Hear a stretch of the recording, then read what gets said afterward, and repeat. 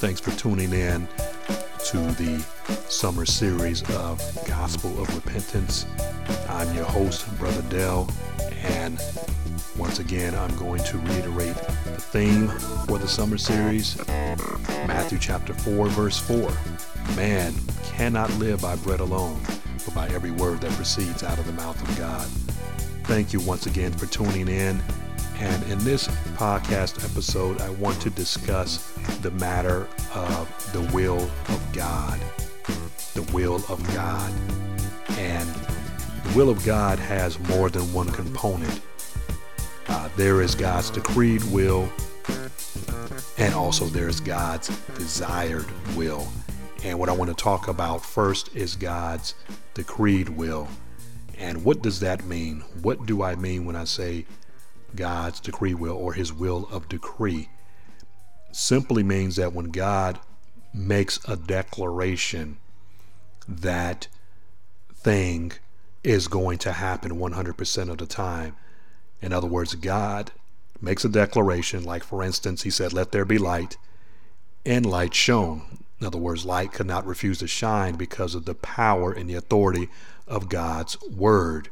When he made that declaration, that which he said had to happen. So when we're talking about God's will of decree, or his decretive will, then man cannot bring it about by his complicity, and man cannot cause it not to happen by his disobedience or his non-compliance to that decree. To give you an example, a biblical example of God's decree, let's start in the first book of the Bible, the book of Genesis, and I want to look at chapter 3, verse 15 of that book of Genesis.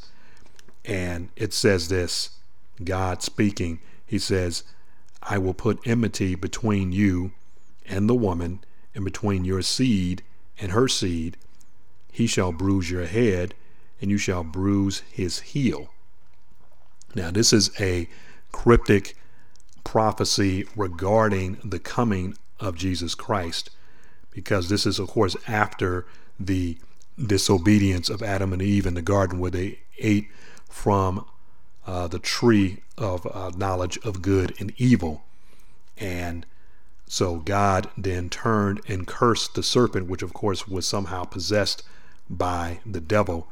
And he tells the serpent that I'm going to put enmity or hatred between the two of you, and there will be just an ongoing war between the seed of the woman and the devil's seed, which of course are enemies of her seed. And it says that he shall bruise your head, meaning that Jesus Christ was going to defeat the devil at his death, and that the devil would bruise his heel. So the blow that Christ gave to the devil, of course, is far greater than the devil gave to him. And that was a declaration that God made way back in the beginning of time. And of course, we know through the process of time, some 2,000 years later, fast forwarding, that did indeed happen. The devil was defeated by Jesus Christ. So that was a declaration that was going to happen, whether man liked it or not. It was not going to be neutralized by the disobedience of mankind, and even the devil couldn't stop it. So, and then here's another declaration or decree that God made that was certainly to happen. It was regarding Abraham and his descendants. It says, the Bible says that God chose to make Abraham a great nation, and that his posterity would be innumerable. The key to this is that Abraham and Sarah had to have a son in their old age. Although neither Abraham or Sarah believed God at first, which they did not, that did not prevent God from doing to them what he determined to do. Abraham could not stop what God was doing due to his initial unbelief. It's very important. Everything that God promised Abraham happened exactly how God planned it. And at the end of Abraham's life, in Genesis chapter 24, verse 1, it says that Abraham was blessed in all things. So everything that God determined to do unto Abraham happened. And it happened irregardless of whether Abraham believed it or not. It happened anyway because God decreed it would happen. So those are two instances of God's will of decree. Let's look at another one. Let's look at the death of the Messiah. In Psalm 22:1, we read, my God, why have you forsaken me? And here we read the distress that King David was going through, but ultimately this expression is repeated when Jesus was dying in agony for the sins of mankind. And we find that in Matthew chapter 27, verse 46. So Jesus fulfills what was predicted by David way back in Psalm 22, probably 1,000 years in the past. We see here that a portion of this psalm is what theologians call a messianic psalm because it's dealing with the Messiah. David was speaking prophetically by the Holy Spirit regarding the crucifixion of Jesus. And here's another decreed account. It says in Acts chapter 2, verses 22 to 24, the Apostle Peter speaking on the day of Pentecost, he says, men of Israel, hear these words. Jesus of Nazareth, a man attested by God to you by miracles, wonders, and signs which God did through him in your midst, as you yourselves also know.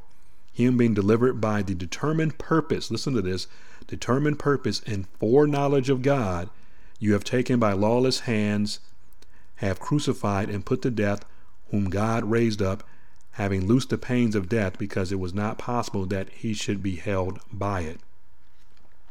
So we read in the book of Acts that Jesus' death was foreordained or predetermined by God.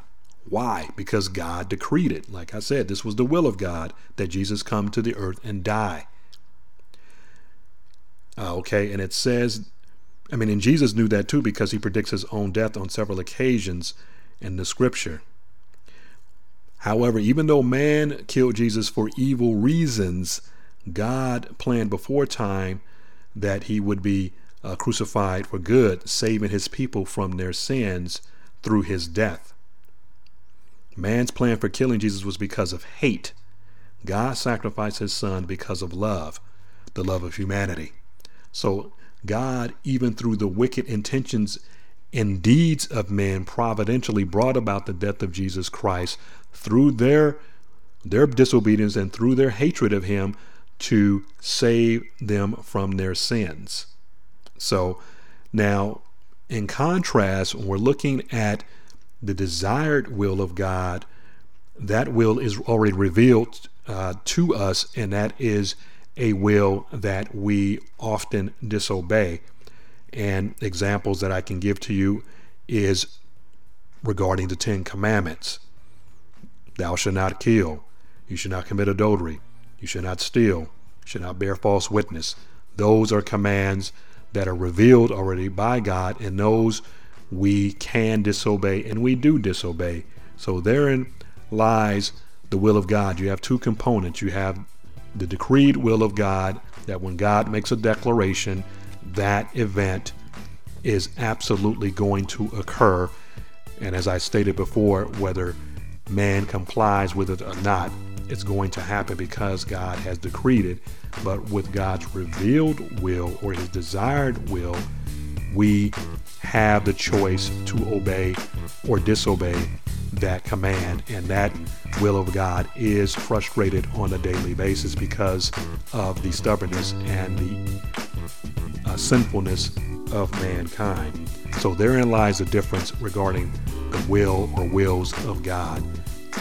This is Brother Dale of Gospel of Repentance Ministries. I'm your proud host. Thank you for listening, and I'll check you in the next episode.